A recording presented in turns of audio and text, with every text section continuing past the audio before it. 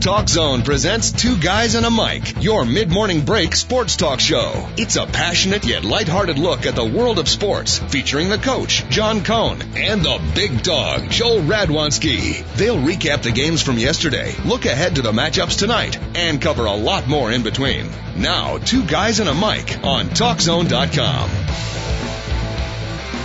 Thank you very much, Mr. Announcer Man, and we do indeed welcome you to the show. Two Guys and a Mic, TalkZone.com, coming at you right up until 11 o'clock, 57 minutes and 12 seconds, but who's counting? Of some of the most highly adequate sports talk radio you're going to get. Along with the sports talk, of course, you can enjoy the outstanding, if not inspirational music of producer David Olson backstage in the Two Guys and a Mic show. Enjoy for the next 8.9 seconds.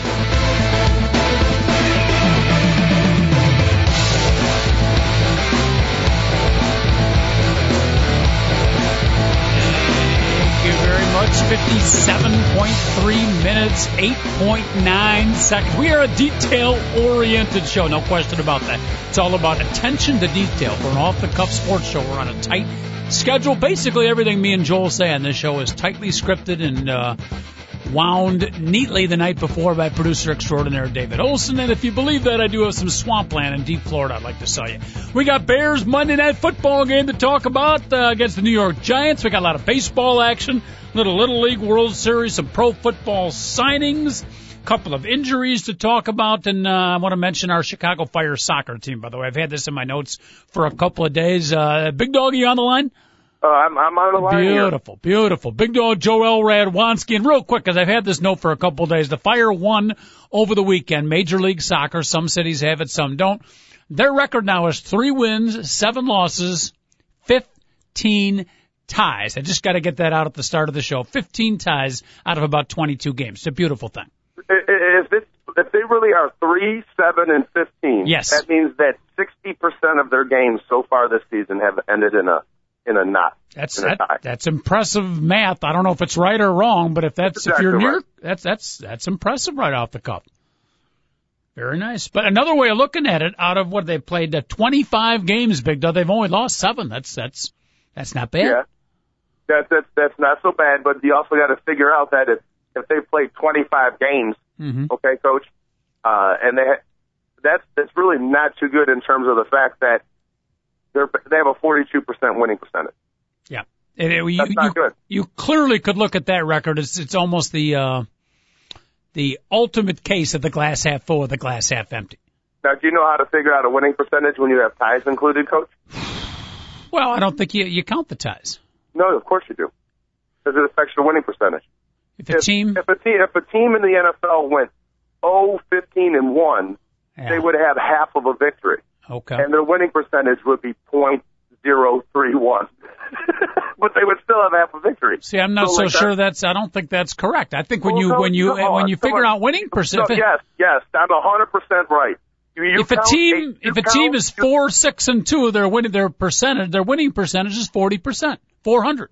No. If a team is 4-6-2, yes. if a team is 4-6-2, their winning percentage would not be 40%. They played 12 games and they've only won 4 of them. Well, you tell me. Hold on. I'm explaining it to you. Here's how you do it.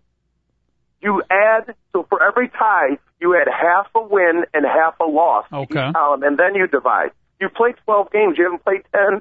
So you would be, technically, if you were 4-6-2, you would take half your ties. Okay, so it'd be the equivalent of 5 wins out of 12 games. And you would divide it like you were 5-7 is how you do it. That's why I divided 3, 7, and 15 as 10.5 by 17.5. I was about ready to get into a big argument with you, but that mathematics, I thought you were going a different way with it, but yeah, that mathematics, that makes sense. I was trying to explain logic to you. It's very difficult explaining logic to you sometimes, but at least we had factual numbers that you couldn't argue with me anymore. So when we argue, when we disagree, just to clarify your opinion here, when you're right, or when we argue, logic is on your side and illogic is on my side. Is that what I hear you saying? That's exactly what I'm saying. Yeah.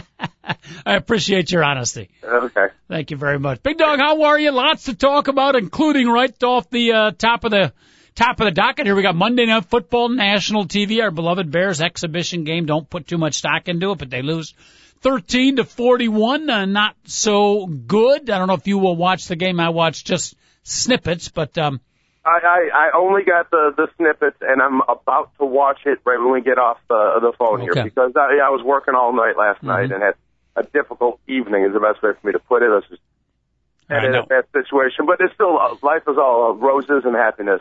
I'm glad life is all roses and happiness. When we break down the Chicago Bears after the tape, I don't know that you'll see a lot of roses and happiness, but I have to ask, and again, there are a lot of kids that are not yet back in school. We're a family-oriented sports show, Big Dog, so please keep that in mind with your response here. But what were you doing last night that you were so busy? Well, I was working. I was working doing the workout paddles, and I don't know if it's really worth it for me doing that anymore. Doing the workout paddles.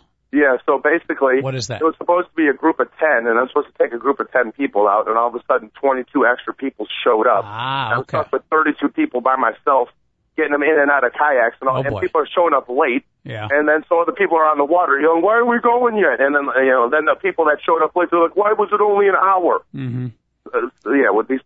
That's not good. And then the other half of the people were like, I can't believe you did such a good job here. Thank you very much. So I was like, oh, thank you. I appreciate that you noticed what the heck was going on here. What happened to your second staff member? When you have 32 people, you need like 4 or 5 people. Yes, you do. Absolutely. Okay? That's the best way for me to tell you. I'm surprised they let you go out. 2, 3, 4, 5, Coach. But let's just drop that subject. But so it's all good. It's all good. So last night I did. I was eating a burrito beach, walked over and started watching some of the Bears game. And the one thing I saw, the greatest thing that I saw all day was number 49, Winston Venable, the kid from Boise State, the weak outside linebacker, the playmaker. I had no idea the Bears got this kid. I didn't even watch the draft, Coach. So you realize that this is the first year I haven't followed the Bears through every single thing they've ever done. Do you know what I mean? And known every pickup. It's kind of like a surprise for me. This is like 1982 again for me. Well, we are Reactionary Sports Talk Radio, and damn proud of it. Well, this kid, Winston Venable, at Boise State was a flat-out playmaker. If you watch any Boise State games, don't say, well, he was beating up on the Nevadas and Louisiana Tech. When they played the big-time schools, this is when that kid would shine and always, force a fumble, intercept a pass. What position does he play? Linebacker? Yeah, he was a weak outside linebacker. Right, he would be the guy, of course, he's not going to play that in the pros. He's going to play strong safety. Okay. Good. That's solved, because I was going to ask you, all I've been hearing, well, not all, but one of the main things I've been hearing about in the Bears preseason is obviously our linebacker core is strong, but there's no depth at linebacker. We need to pick up another linebacker. Brian Ewu is the only legitimate reserve. I was going to ask you, what about your guy, Winston Venable, but he's playing in the backfield. Yeah, he's way too small. But to be honest with you, if the Bears got great defensive line play and which they will get. My official Bears correspondent, Cloudy, has told me, where's Omabe Okoye? Suppose he didn't do much yesterday. And there's a couple. So if you get great line play, you could put a 215-pound guy out there playing linebacker because he's a flat-out playmaker. Did you see the hit in the open field on the kickoff, Coach, that he made? Oh, he erased somebody. Open field. To tackle somebody in the open field in the NFL is hard enough, but when you can actually have a form tackle where you run down at full speed, break down, drop your hips, and run right through somebody, tackle him, wrap up, drive him to the ground, get up, and just run off the field like he'd been there before, Coach. I legitimately, I almost squeezed all the juice out of my burrito when I saw that. I almost popped up on myself. What better place to watch? All I could say was, that's Winston Venable from Boise State. So all these people are looking at me, and one guy was like, that was a play. That was a play. There's a real big fat dude. Yeah, well, they need guys to step up on the special teams. That's a weakness right now, too. Dave Taub usually got his crew pretty well figured out, so maybe Winston Venable will help make the team. I'll keep an eye on him on special teams alone. But Big Dog, early on, I noticed, a week before David Olson, the Big Dog was watching the Bears preseason game at one of the Hotsy-Totsy hotel fancy bars, Big Dog. And then, yesterday at the Burrito Beach, this is going to be an interesting thing to find out each week, each Sunday, where you're watching the game. But Burrito Beach has got to be a wonderful place to watch the game and chow down at the same time. Yeah, well, it was the train station Burrito Beach. I got the burrito and walked over to the Snuggery. Okay. And, just sat in the you brought your Burrito Beach burrito into the Snuggery? It's all one complex, so it's just the train station. I got you. Okay. Again, for the third time, I was at the train station. Okay, I was picturing like a nice Burrito Beach sports bar or something like that. Oh, okay. no, you don't know those chain Burrito Beach places? Yep. And it's just like Chipotle, so I really don't like it all that much. Is there ground beef aged for like 28 days at Burrito Beach? No, but I tell you, the girl who serves the food, I don't know what her age is, but she's been aged properly. She's been aged properly, huh? I had to admit, I got like walking by and I was like, well, looks like I'll have a burrito today. Okay. Like, what's the special? Could be So. Could be. By the way, I'm a big fan of fish tacos. If you big want fan of those too. Yeah. Now, the key is, believe it or not, I'm not kidding, you have to get either crunchy or the white corn tortillas. When you get the soft yellow corn tortillas in the fish taco. Mm-hmm. Not a good combo? For some reason, like the texture and the taste is not good, but I want you fish white crispy corn tortillas and fish tacos. Mm-hmm. Awfully good. Ooh, that's, when done right, awfully good with a little mango, marinade. Mango salsa, uh-huh. Oh, heck yeah. Oh, that's good stuff. Sometimes I go for the soft flour tortilla talk, little foodstuffs here in the Two Guys in a Mic show, only because, Big Dog, the crunchy, as good as the crunch is and as good as the taste, if you're a real taco savant, after a couple of bites, basically, the crunchy taco has fallen apart. And you're eating it with your fork. Unless you're really good at, maybe you've got a particular technique which I haven't mastered. Now, obviously, you've seen me in eating contests, and the only one I ever lost in my life, I lost to Joshua Fox. So you do realize that I can shove a heck of a lot of food in my mouth. Yes. And I have the 3-bite hard shell taco thing down. Okay. So for that second bite, I have to admit I'm kind of cupping it in my hand, and I'm really hurrying to eat that second bite so I can slam the rest of it in my mouth. So what I hear you say, one of the keys is to keep the momentum going. While the tacos start to fall apart, you got to keep chowing down. See, I eat at a slightly slower pace, not able to keep the momentum going, and then I end up going fork by the time it's done. Yeah, and see, I usually don't have anything to worry about because if I'm eating in public with friends, I'm not ordering tacos anyways.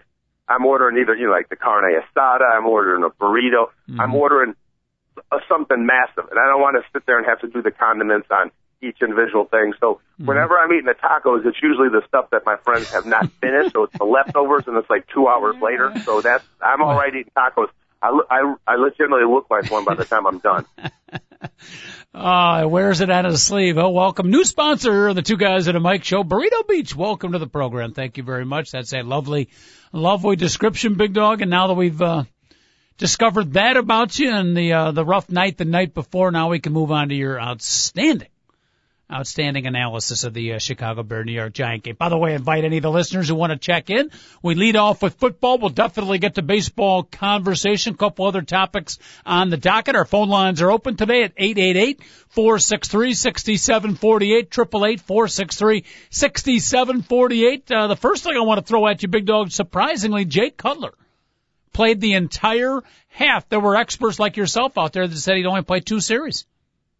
Is that what I said? I said I had no idea. I know these guys have to play a lot more. I can't wait to see when these backups come in, like week 3, when somebody goes down for a year-long injury, Coach, and these guys, considering that they have only about 65% of the practices that they used to because they cannot practice twice in a day. The fact that all these camps were shorter, so that's even less practices. So these coaches are just giving so much more reps to the first teams. And by the way, the Giants lost Tyrell Thomas yesterday. Oh, my goodness.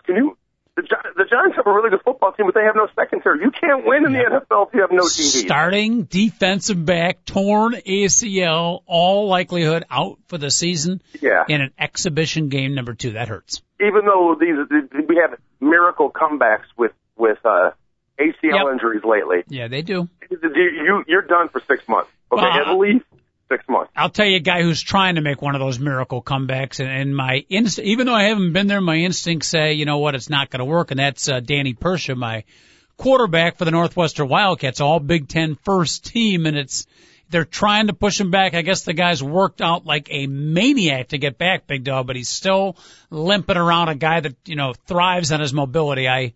My instincts say it's not going to have a good ending. I'm rooting for him, rooting for my Cats, but there's another guy trying to come back from the ACL. No, so he's a free agent that any NFL team could pick up, or is he? Dan Persia? His senior year. No. It's going to be his senior year? Yeah, Persia's a senior. I thought he was done. No. They're another year of eligibility left. They're pumping him up for the Heisman Trophy, which I think is a little bit too much. But Northwestern, desperate for even any kind of a Heisman candidate. Yeah, you gotta follow our college football scene, Big Dog. Dan Persia's coming back. Oh, I had no idea. If the flat out, it's as simple as this: if Northwestern won the Big Ten championship this year, Dan Persia should win the Heisman. Well, can't say that without watching the season unfold. Well, by the way, how else would they be the Big Ten champs? Unless he put them on their back. They're not. I mean, they're like a good unit that's going to win 8 games this year. But I mean, could you really see them consistently competing with all the top echelon teams? Not close, and nothing wrong with 8-4 is not so bad. Well, that's the way to do it. Yeah. So Dan Persia, if they win the Big Ten, then Dan Persia, heck yeah, hand that young man the Heisman. Of course, they've got a big bulk and fullback type running back coming back, don't they? They got Jacob Schmidt, Mike Trumpy, and then the speedback Adonis Smith. I'm up on my cat football. Okay. Now, Trumpy is Bob Trumpy's son, right? I believe he is. Mm-hmm. That's a nice little thing. And I want to correct myself, too, and then we'll get back to the Bears here. We got sidetracked. Yeah. But I don't think it was an ACL. In Persia's case, it was an Achilles, right? Yeah, you're right. It wasn't Achilles. Yes. It wasn't Achilles, Coach. Now it just all came back to me. Right. It was definitely Achilles. And it was in the Iowa game, wasn't it? After he threw a touchdown pass. That won the game. Yeah. Started to celebrate, and all of a sudden you think it's just a little bit of a limp, and then you watch him more and more. It's like, oh, boy. This is not good. The guy's got to sit out the rest of the season. But let us move back to the topic of conversation. The New York Giant cornerback gets injured, Big Dog. And unfortunately for the Bears, Jay Cutler only got hit, one time, 1 sack? That's not too bad. I didn't get to see enough of the first half to give you any analysis. But if you tell me he only got hit 1 time, that makes me feel real, real good. I will tell you this. They were showing I've been watching a lot of highlights, and the first things I do is I look at the left and the right tackles on the offensive line immediately, because those are the big questions. And Jamarcus Webb looking like he's got really, really good feet and moving around. And yesterday when I was seeing highlights of Carmini just hammering people. There was a slide protection, so there was nobody immediately off the ball. He just started looking for people and just started hammering everybody on double teams, Coach. That's exactly, especially if you're the tackle and you're the man. If for some reason the whole defense is slant and you don't have a guy come across your face, you don't just stand there and be like, okay, my job is done, I step down. No, you find somebody to block. That was a thing of beauty. They got a man that's willing to go out there and establish himself as a bruiser on the right tackle. So that's good to know, Coach. Which is what they've been lacking for a long time, too. An offensive lineman and a running plays, too, will give a little bit of a push. The Bears passed the ball early and often, and Jay Cutler fairly effective. There were some drops. Roy Williams, by the way, still looking for his first catch of the NFL season, NFL exhibition season, Big Dog. Caleb Haney came in. I don't know if you saw this stat or not, but in the second half, 28 passes for Caleb Haney. They let him air it out, and third-string quarterback Justin Verlander. Actually, his name's Nathan Enderle. I don't know why I keep calling him Justin Verlander. But the third-string quarterback never even got in, Big Dog. It was all Caleb Haney. I thought that was a surprise. I think that's good, too. I wanted to give him the whole game. Forget rotating these guys. Give Enderle the whole fourth quarter next week or whatever you want to do. Yep. Haney really, really needs to be prepared to play because, let's face it, if Peyton Manning isn't even guaranteed to play 16 games this year, we better make sure that the Bears have a quality backup in Caleb Haney because it would be a joy if it's the Eric Kramer 1995 year where he takes every single snap, gets to kneel down at the end of games a bunch of times. Hopefully that happens, but you got to have Caleb. Wouldn't it be nice if Caleb Haney realized that every once in a while the Green Bay Packers, drop out in a zone blitz and have a fat dude covering the hook zone? You know what I mean? Maybe if he was played a little more, he'd be better prepared, and he wouldn't have thrown a touchdown to B.J. Raji last year. Yeah.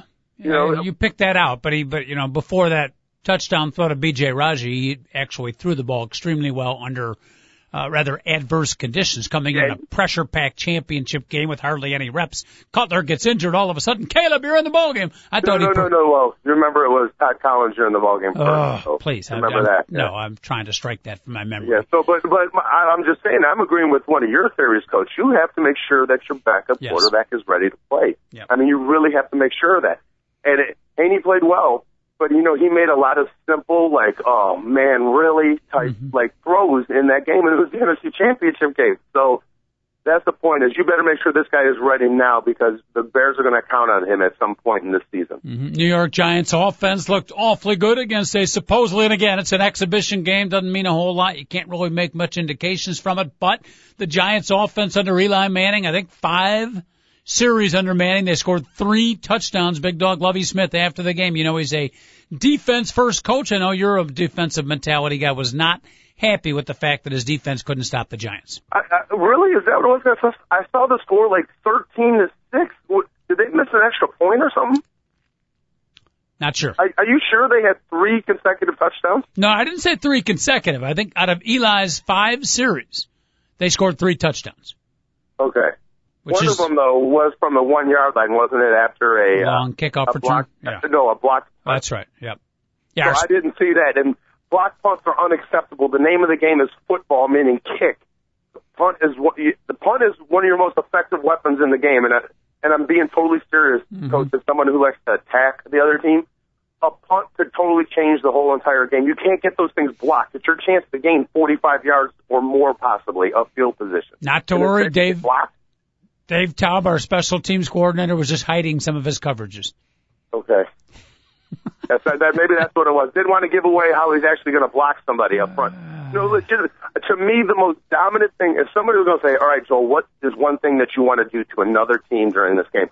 I would say, like, one of 2 things is hit the quarterback so hard that he throws the ball off his back foot and is almost knocked out as he's falling down and you intercept it in return. Or the other one is to block a team's punt. That is the most embarrassing thing you can do to a team. It's humiliating.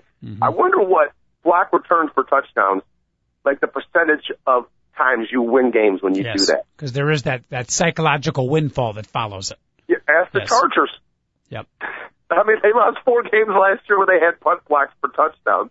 4. They had the number 1 offense and defense in football, and block punts cost them going to the playoffs. And they were awesome. That team was really good last year, Coach. No question about it. A lot of people picking them to maybe make the Super Bowl this year. They've been a popular pick for 4 or 5 years. We are visiting with my co-host and sports reactionary at its finest, sports reactionary du jour, if you will, Big Dog Joel Radwanski, our football expert here on the show. You want to visit with him, ask him any questions. He can react to your questions as well at 888-463-6748. All kinds of stuff on the docket. By the way, fantasy football fever is in high fever pitch mode right now. I'm hearing, on the radio they're talking about all the time. I heard Buffalo Wild Wings advertising.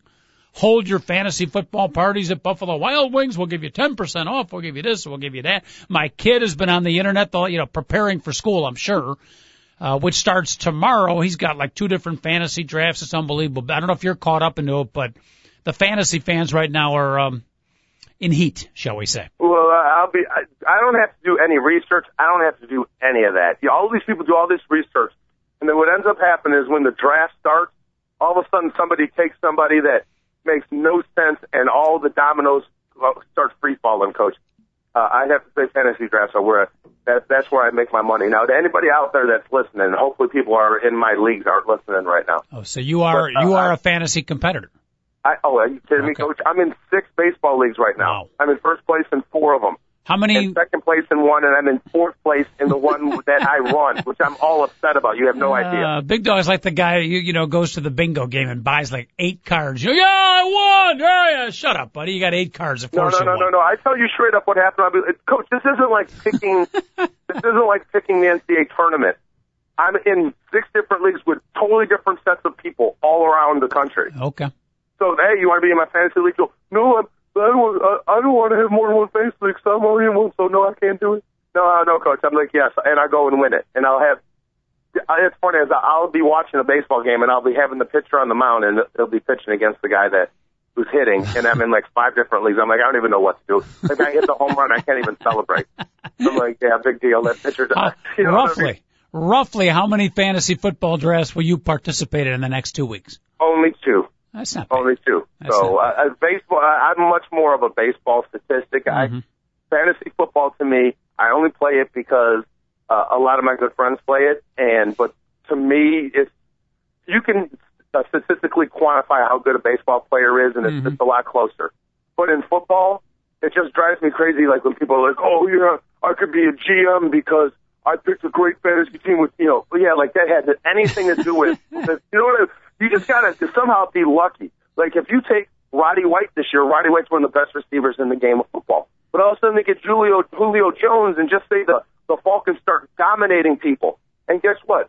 They start blowing people up early, and they start running the ball the rest of the game. They take advantage of Julio Jones. All of a sudden, Roddy White, who's either that worst, maybe the third best receiver in the game, all of a sudden he has a season where he catches 1,100 yards and 8 touchdowns. All of a sudden he's a fantasy disappointment. When the Falcons wouldn't trade anybody in the league for him. So that's why I've always liked fantasy baseball more than fantasy football. I just play. Now the leagues where you actually see who will win games, like the games for the confidence points for the league. So actually picking the games. A little more skill there. I'm in I can't even imagine how many of those I'm in. As many as I possibly can. Any chance if I, can I become an investor in you? Like, can I own 20 to 30% of your predictions? Are you available for stock option? Do you know what FanDuel is, Coach? Beg your pardon? You ever hear of FanDuel.com? No. Okay, well, a $10 investment in this, you basically, they match you up against other people with fantasy baseball or football in the world. Okay, I put $10 onto this thing. I'm up to $127. So I've made 117 so far, just week by week, getting matched up against different people around the country. So is that legal? That's David Olson. You're our director of legality and law sophistication here. That sounds like it would be legal to me, right? You bet against somebody straight up, and it's monitored. I'm not exactly sure how it goes, but basically you put money into a bank, and then you get set up against other people, and then you either win or lose money. Interesting. And continue to win. Interesting. Sounds a little shaky. Hopefully you haven't gotten yourself in trouble because, as you know, Big Dog, our show is at least mildly popular with law enforcement personnel. So, especially the FBI, from what Peter Lance has told us. I'm glad the FBI is listening. How about are we as popular with the CIA or bigger with the FBI? I don't think. I think the CIA realizes that I'm not actually like a threat to the United States. Possible. Now, the government, maybe. Yeah. But the people of this great country, absolutely not. I just got a rare document in the mail last week. Speaking of CIA and FBI, this one goes to IRS on CBS. It's the IRS with CBS and NCAA and UCLA against USC as we go all initials here. But I actually got a positive letter in a battle with the IRS, Big Dog, for past due taxes for a company thing. And it was like complete. Everything's fine. You owe nothing. We want to, I don't know if they use the word congratulate, but I had to read the thing like 5 different times. So I do want to thank, maybe the IRS is listening. Maybe that's why I got a break. I somehow something happened to me where I get like a letter every single week from the IRS, and it's over like $5. And I call them about it, and they say, oh, there's nothing wrong. Everything is fine with your account. And I'm like, why do I keep on getting these letters? And they're like, we don't know. I'll read the letter back to them. They're like, that makes no sense because your account is fine. But I keep getting these. Joel's had so many things, Dave, from the IRS. He gets like Christmas cards, Happy Easter, Joel, how you doing? Just checking in. Good to see you. It's nice that they know you on a personal basis, Big Dog. Yeah, I'm not so happy about it, Coach. Just kidding, my friend. Just kidding. 888-463-6748 if you're a law enforcement personnel out there or working for the IRS and you want to check in, talk to the Big Dog or the coach, you can talk sports, or if you want to check into our background, we can conduct a little investigation over the air. It might be good radio. Who knows? All right, real quick, finishing up because I do want to get to some baseball action, Big Dog. I'm going to read you a stat which you will not be happy with, and this is Sports Reactionary Radio. Rushing the football, mono versus mono, straight up front, blue-collar football, which I know the Bears and yourself pride yourself in. Bears, 26 rushes, 81 yards. Giants, 27 rushes, 218 yards. That's not good. The Bears number, I'm not worried about. The Giants numbers really being able to just run down the Bears' throat like that, it's ridiculous. And especially, and if you think about the Bears, it was a little concerning because they were trailing, and you shouldn't average 3 yards a carry when you're trailing in a football game. There should be a little bit of room for you to run. And the Giants are hammering you. I know it's preseason to work on everything, but they do play game situations. Tackle somebody. And it's every year. It's the preseason. We always bitch that the Bears don't tackle, and then all of a sudden the first game they do. So hopefully that's another year of this going on, Coach. Hopefully that's what I'm thinking. That's what I'm hoping is going on. But I will say this: Marion Barber, in the few carries that I saw him, extremely effective. He was getting 3 and 4 every single time, and maybe that's boring to everybody. But Jay Cutler and Mike Martz, if he's getting protected, if they're protecting Jay Cutler, when he's in 2nd and 7, 2nd and 6, and 3rd and 2, because if it's 3rd and 2 and you actually have a threat to run, the Bears are going to be fine. So I'm not worried about the Bears rushing. But the Giants, 218 yards, that's but 8 yards a carry, Coach. Ridiculous. Unbelievable. Yep. And again, that's into the strength. And again, it's exhibition game number 2. We're not going to read too much into it, but the defensive line is the strength of the Chicago Bear football team. So that's slightly disconcerting. Marion Barber, by the way, I saw on the second half a couple of plays, which you've heard me talk about this before, just a good old-fashioned straight pitch. Which you don't see anymore. It's like everybody runs between the tackles, but they ran a couple times straight pitch to Marion Barber. One time he picked up 2-3 yards. The next time I think he picked up 9 or 10 for a first down. But I like that play, Big Dog, the quick pitch. Yeah, it's an effective play because even though he's a bruising style running back, like I keep on saying the last month, he can get to the edge on you. And, if you get him a little bit of space and you get a bruiser like that a safety or a corner has to be the first one who makes initial contact. Yep. There's one thing when you have a speed burner out there and corners will come up and they'll dive. Nobody wants to run into this Marion Barber. No DB in the league.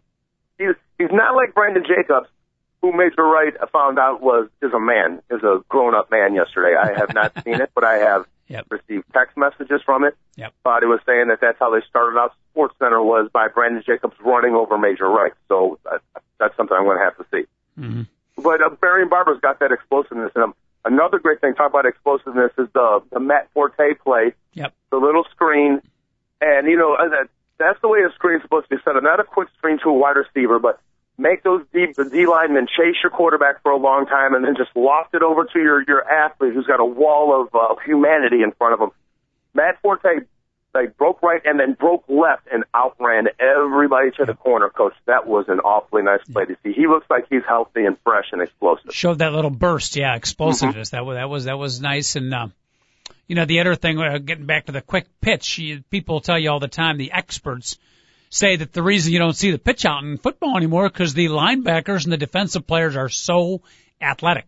And they're so quick now that the pitch out doesn't work anymore. I don't know if that's true or not, but that's pretty much a reason. But Forte looked awfully good on that screen pass. So there were, in a 41-13 loss, it was an exhibition game. There were still some positives, Big Dog. So I know you're going to break down tape immediately after this show.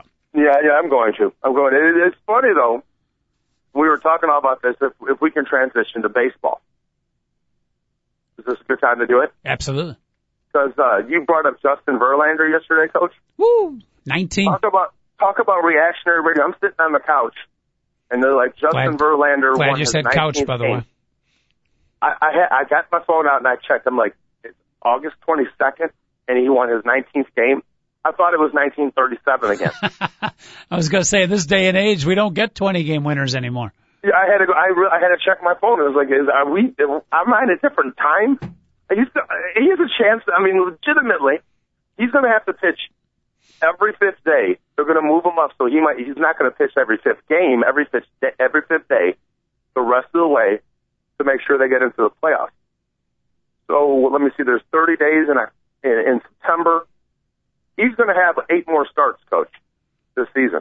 Which is not what you want to hear if you're a Chicago White Sox fan who are attempting to chase at least the tail of the Detroit Tiger right now.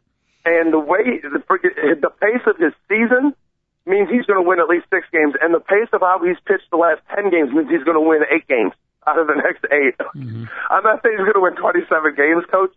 We're talking anytime you go up above 20 games, when you start getting 22 or 24 wins in this day and age, you're having an MVP type season. That's just a Cy Young season. Mm-hmm. And, you know, we talked about Verlander, a couple weeks ago, we're like, wow, CC Sabathia moved. It was like him, Weaver, and Verlander. I think Verlander right now is definitely in the lead. So maybe the greatest Detroit Tiger pitching performance since, let's test the Big Dog's trivia knowledge here. I think it was the 1968. One of the most memorable World Series is for me when they beat Bob Gibson and the St. Louis Cardinals. They had two stud pitchers. Who were they, Joe Radwanski? They had Mickey Lolich, who was a fat lefty. Yep.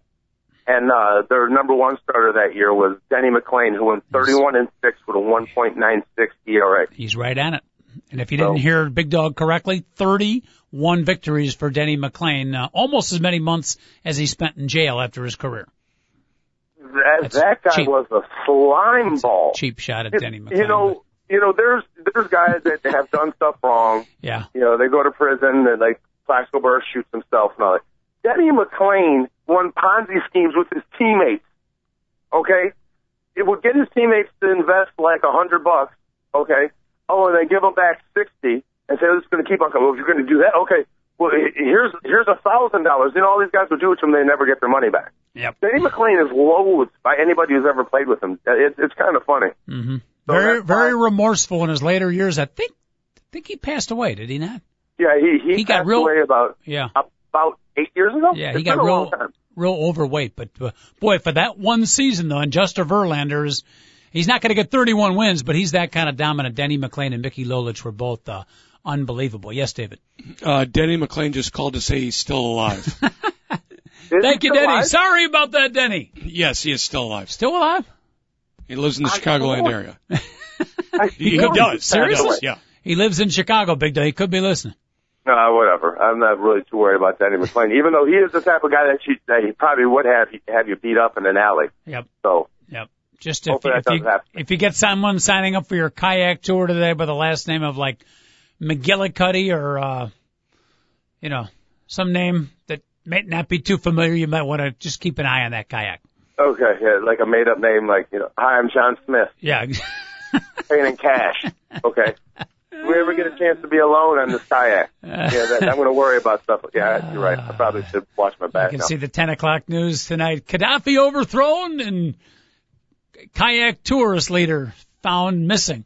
Or not found. You can't be found missing. Reported missing in Chicago River. Which story should we lead off? Gaddafi or lost kayak tourist guide? I think they should lead off with Gaddafi. I don't know. Because they're going to find me. Trust me. I'll be found. All right. Baseball action. You mentioned the Tigers. They did win 5-2, so they keep their lead. White Sox got a big series coming up starting tonight at Anaheim, Dog. It's only a 2-game mini-series, but I'm looking forward to these 2 games.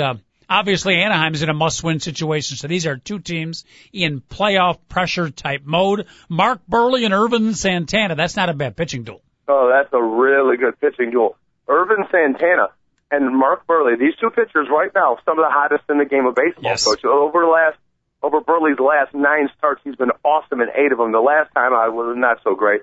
And obviously, Irvin Santana, truly, over the last 8 starts, only Verlander has been better than him. He's got a no-hitter in there.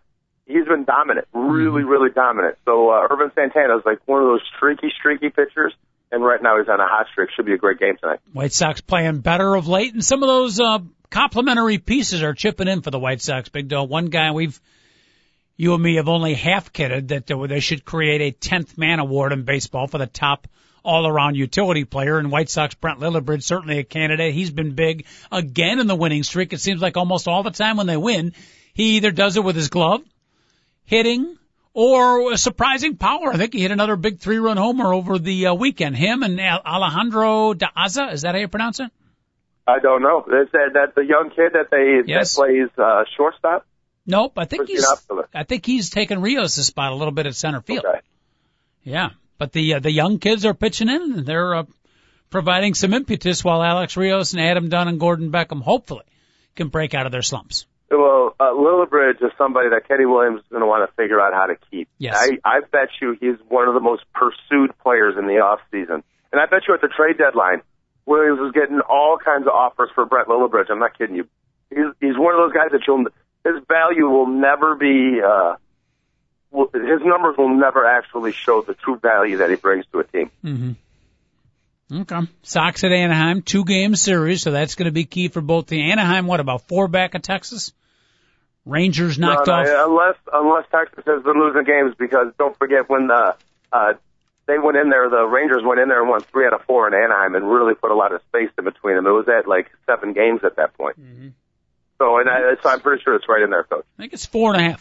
Wow, so the Texans have lost some games lately. Yeah, but they didn't lose last night. They beat Boston 4-0. C.J. Wilson, couple of relievers, shutting out the Red Sox. Big Dog, you shut out the Boston Red Sox lineup. Even though they're missing a couple of players still, that's pretty good pitching performance from a dangerous Texas Ranger team. Yeah, last night, it was C.J. Wilson pitched, got the win. Mike Adams and Neftali Perez to close it out for you. Yep. Mike Adams is the best middle reliever in the game of baseball. And so the Rangers traded for him from the Padres, got a freaking superstar.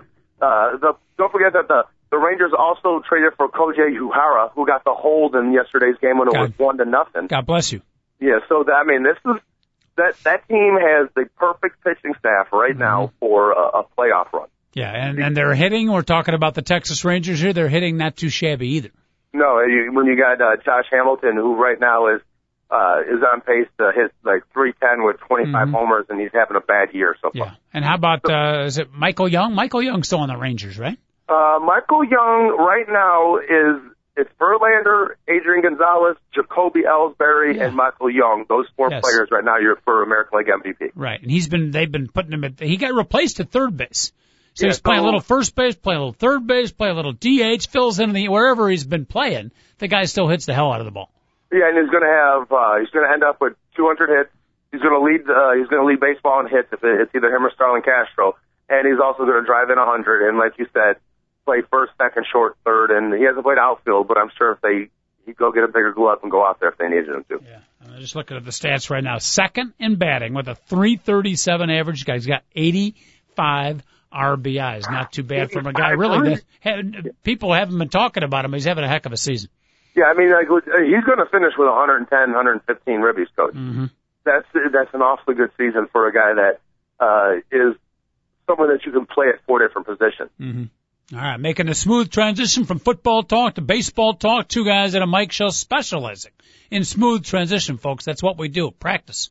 Big Dog, the creator, the master of that particular skill, folks. 888-463-6748. You want to join in on the baseball discussion? Love to hear from you out there. We'll get you right on. Again, 888-463-6748. Moving from your White Sox, Big Dog, to even more so your Chicago Cub.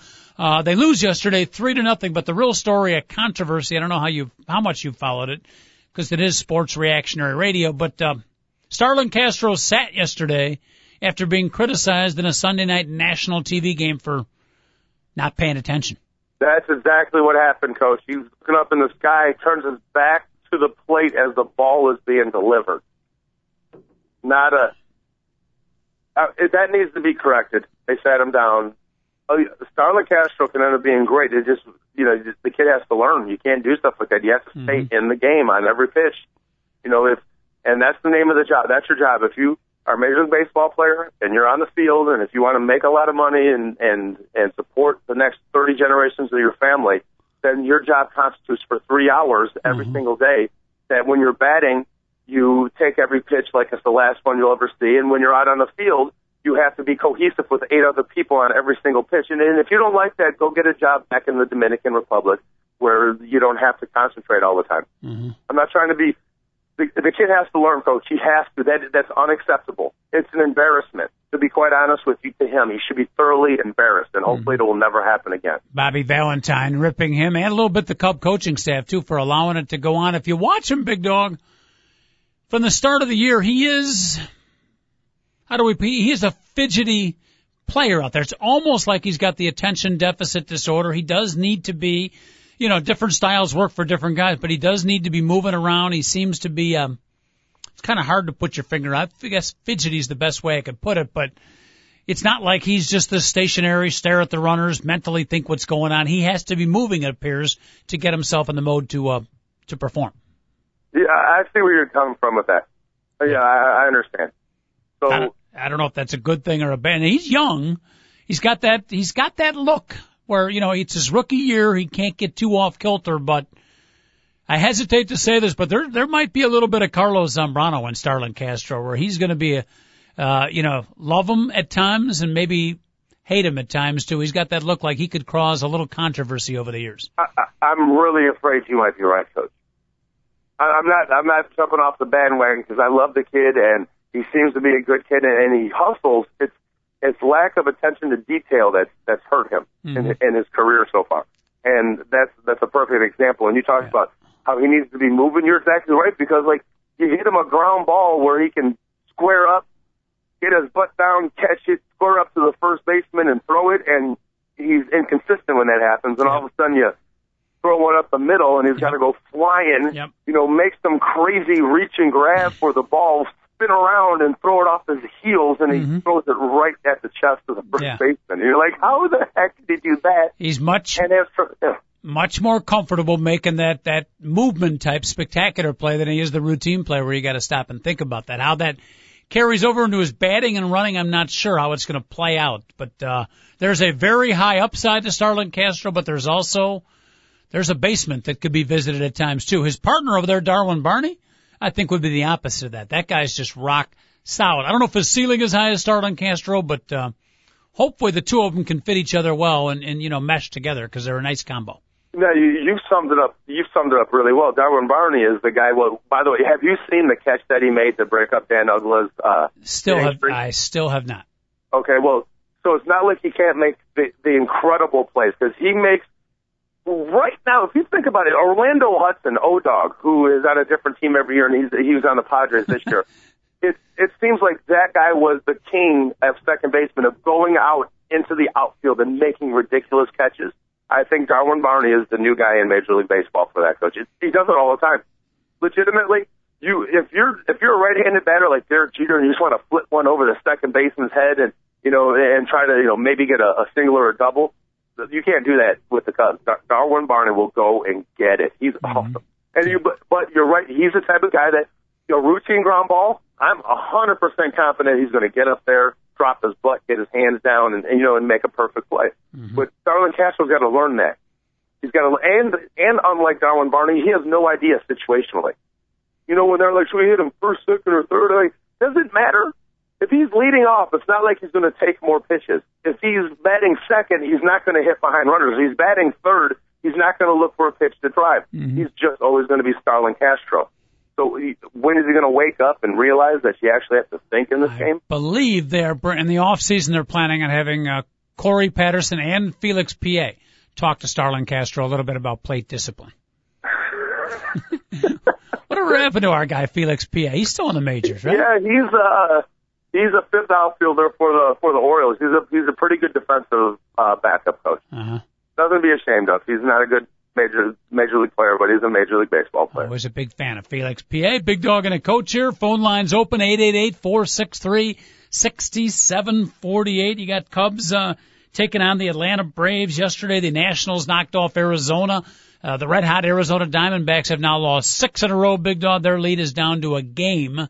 I guess for our listeners out in Arizona and the Phoenix area, one of the positives is if you're going to have a slump, which every team does over the 162 games, there's still a game ahead of Frisco, so now's your pretty good time to have a slump. Maybe they got that out of their system. I don't know. That's, again, just for our Arizona fans out there.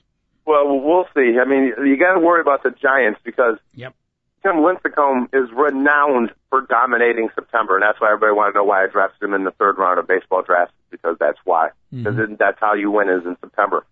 So he's going to run off like 5 victories. I'm not kidding. The Giants can almost know that they're going to get a stud pitcher in Lincecum once September happens. So the Diamondbacks need some space. And you got to figure that, don't the Giants have to eventually start hitting? They haven't hit at all this year, and they're only 1 game back. So it should be a really good race down to the finish. So we're going to see whether the Diamondbacks' brand new bullpen this year can continue to pitch like it has so far this year, and whether or not like all the young players they have, and they got a lot of young players, Coach, can continue to produce like they have. Because you figure the Giants are going to figure out how to get three runs a game, and that's basically all they need to do. A Pablo Sandoval sacrifice fly and then Mike Fontenot hits into a double play that scores a run. That's 2 runs right there, Coach. Yep. Giants figure it out. Yeah, they had that quiet confidence knowing that they did it last year too. Arizona's players, trying to prove. I don't think they have anybody left over from their championship years of 4 or 5 years ago. So they No, it was 2001, Coach, and nobody's left. Yeah. So the Giants have that confidence factor. Another team rolling along very happily and merrily are the Milwaukee Brewers. They split doubleheader with Pittsburgh. They won the first game, Big Dog. After winning that game, it made them similar to the White Sox streak of last year. An amazing 23-3 over their last 26 games. They did lose the game 2 of the doubleheader, but after winning that first one, 23-3. That's what you call a good streak. Yeah, and they lose with Zach Greinke on the mound. So they explain that one. Yeah, 20. That's an excellent streak, Coach, and that is about as hot as any team has really been in the history of the game, if you think about it. The longest streak ever in baseball history is 26 games in a row by the Giants in 1920. Who could forget Think about it. That's only 3 games better in a 26-game span. So, the Brewers really had a historic run. 23-3 doesn't happen very often. As a matter of fact, you can go 3 or 4 years without a team winning 23 out of 26 baseball games. Maybe, and I mentioned the White Sox had a streak like that. What was it, 2 years ago? No, it was last year? It was last year. Last year.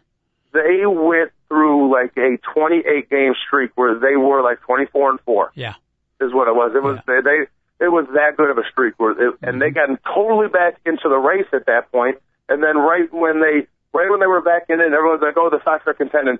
I think they lost 10 out of 13 right afterwards. Well, let me throw this out to you because prior to the Milwaukee streak, the Brewers were sort of the National League version of the Chicago White Sox. And when I say that, I'm talking about a team that would look good and then go on a maddening losing streak. Look good for a little bit and go on a maddening losing streak. Maybe the Brewers played at a slightly higher level, but it was kind of similar to what our White Sox and fans have been going through. Maybe, Big Dog, final month of the season, the White Sox have one of those runs left in them similar to the Milwaukee Brewers. Yeah, and the Tigers don't scare you at all. If you take out Justin Verlander games, yep. Do the Tigers scare you whatsoever? Miguel Cabrera, he scares me. He does, but nothing else. Brendan Bosch and those guys, Johnny Peralta. Johnny Peralta's starting to come crashing down. He was having the season of his career, and all of a sudden, he was having a career season, and then all of a sudden, now he's not doing anything. So I don't fear the Tigers. The White Sox, without question, still have a chance to win the American League Central. And, it's funny as you talk about how the Brewers have been up and down. The Brewers have been up and down because they can't catch the baseball. I can't believe they won 23 out of 26 games.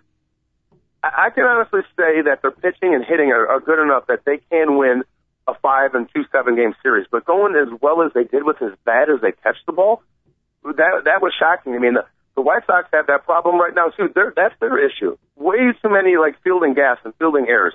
I don't know how many times I've heard Hawk Harrelson say, "Dadgummit," this year, but it's the most ever. They've had more bonehead and dumb plays than any White Sox team has had in a long time, and I've watched a lot of White Sox games this year. So that's their issue. So they have nobody to blame but themselves this year. That's one of those things. Most of the dadgummits have come in the outfield. It was early dadgummits via Juan Pierre, middle of the season dadgummits versus courtesy of Alex Rios, and then a few dadgummits of late the way of Carlos Quentin, who is now injured. So we might not see a dadgummit out in right field. Yeah, if you're the Angels, you can say, we haven't played the greatest, but, the Rangers are real, real good. Shrug your shoulders, this season, isn't what we turn out to be. But if you're the White Sox, you look in the mirror and you're just like, we're better than the Tigers, we're better than the Indians, and yet we're playing like the Royals. Heck, the Royals are playing better than the White Sox. The record is different, as they seem to be playing better baseball. It's been bad baseball this year on the South Side, Coach. Yeah, Cleveland Indians, by the way, were the other team in contention. White Sox are at 500. The Cleveland Indians, after that great start, and they're, I don't know if you call it a miracle season, but one of the surprise teams of the league, they are finally all the way back to 500. The dream is coming to a close, Big Dog. Cleveland is back to mediocrity. I don't think they're going to finish above 500 either, and the White Sox are going to pass the Indians, Coach. It's too bad, because both them and Pittsburgh, and Cleveland could still come back and win the whole darn thing, too. They still have a little magic left, but Cleveland and Pittsburgh were two of the great stories, low-budget teams, surprise teams that have been losing for years, finally winning this year, and both those stories, they didn't collapse, but both of them have faded a little bit. Oh, no, they've definitely faded. Well, the Pirates went through a collapse. Yes. Because they went, what was it, Coach, 2-16 out of 18 games, or like 4-18? Yeah, it was a rough streak. They lost 10? I think they lost 9 in a row. The Indians have had a they're like getting poisoned by the wife that you don't know hates them. That's what happened. It's been a slow death for the Indians all year long. Mm-hmm. And it's like a really tough loss once a week where you're just like, oh, Chris Perez, oh, he's dominant. It's a lot. Oh, he just gave up a grand slam to lose the game. It's been like that all year for the Indians ever since. I mean, they were playing 680 or maybe even 700 baseball on like May 10th. And they've been it seems like just 3-4 every single week since. Mm-hmm. And little baseball round 'em up, wrap 'em up, courtesy of the Big Dog and the coach. By the way, speaking of baseball, a topic we certainly brought up a lot more last year, and quite frankly, I haven't missed it, but I'll bring it up right now. The Little League World Series is going on, Big Dog. I don't know if you've been watching, but some of the best of 12-year-old baseball on ESPN right there for you. Yeah, most of the stuff I've been doing lately has been in the evening, so I actually have had some afternoons off. Mm-hmm. And that's some fun stuff to watch. And it really cracks you up when you see Adam Dunn of the White Sox drop a throw from, let's say, Ramirez that hit him in his glove that he didn't have to bend over for. Yeah. And then you see these plays that these little leaguers are making all over the world. The thing is, how come the average height of a person in Chinese Taipei, the man, is basically like 1.3 meters tall? Okay? And how come all their 12-year-old boys that play on the Chinese Taipei team are 1.6 meters tall, Coach? How come the 12-year-old boys on this team are taller than the average man in China? I think the obvious answer to that is a select team, and they're particularly athletic and particularly physical. It's not that team is not a natural cross-section of players. How's that for an answer? Yeah, I think we're going back to the old Chinese Taipei days of the 1980s when they were using 16-year-olds. I'm not kidding, Coach. This Chinese Taipei team, again, is massive. They're massive. They won't knock off my boys from Billings, Montana. We got to wrap it up, Dog. Any the females today, if they want to track you down, where might you be? He's single, he's eligible, and he's good looking. 2 out of 3 is not bad. Oh, am I? I didn't know all these things. I didn't know I was eligible. Of course you are. Where are you going to be? You going to be out on the river? Yeah, I'll be out on the river, Coach, doing what do you call it? Workout paddle. All right, watch out for the guy named McGillicuddy. We'll talk to you tomorrow, Big Dog. For the coach of the Big Dog, David Olson, our producer, thank you so much for listening. We'll do it again tomorrow at 10 o'clock. Don't be late. 2 guys and a mic. TalkZone.com. Signing off. Have a great day.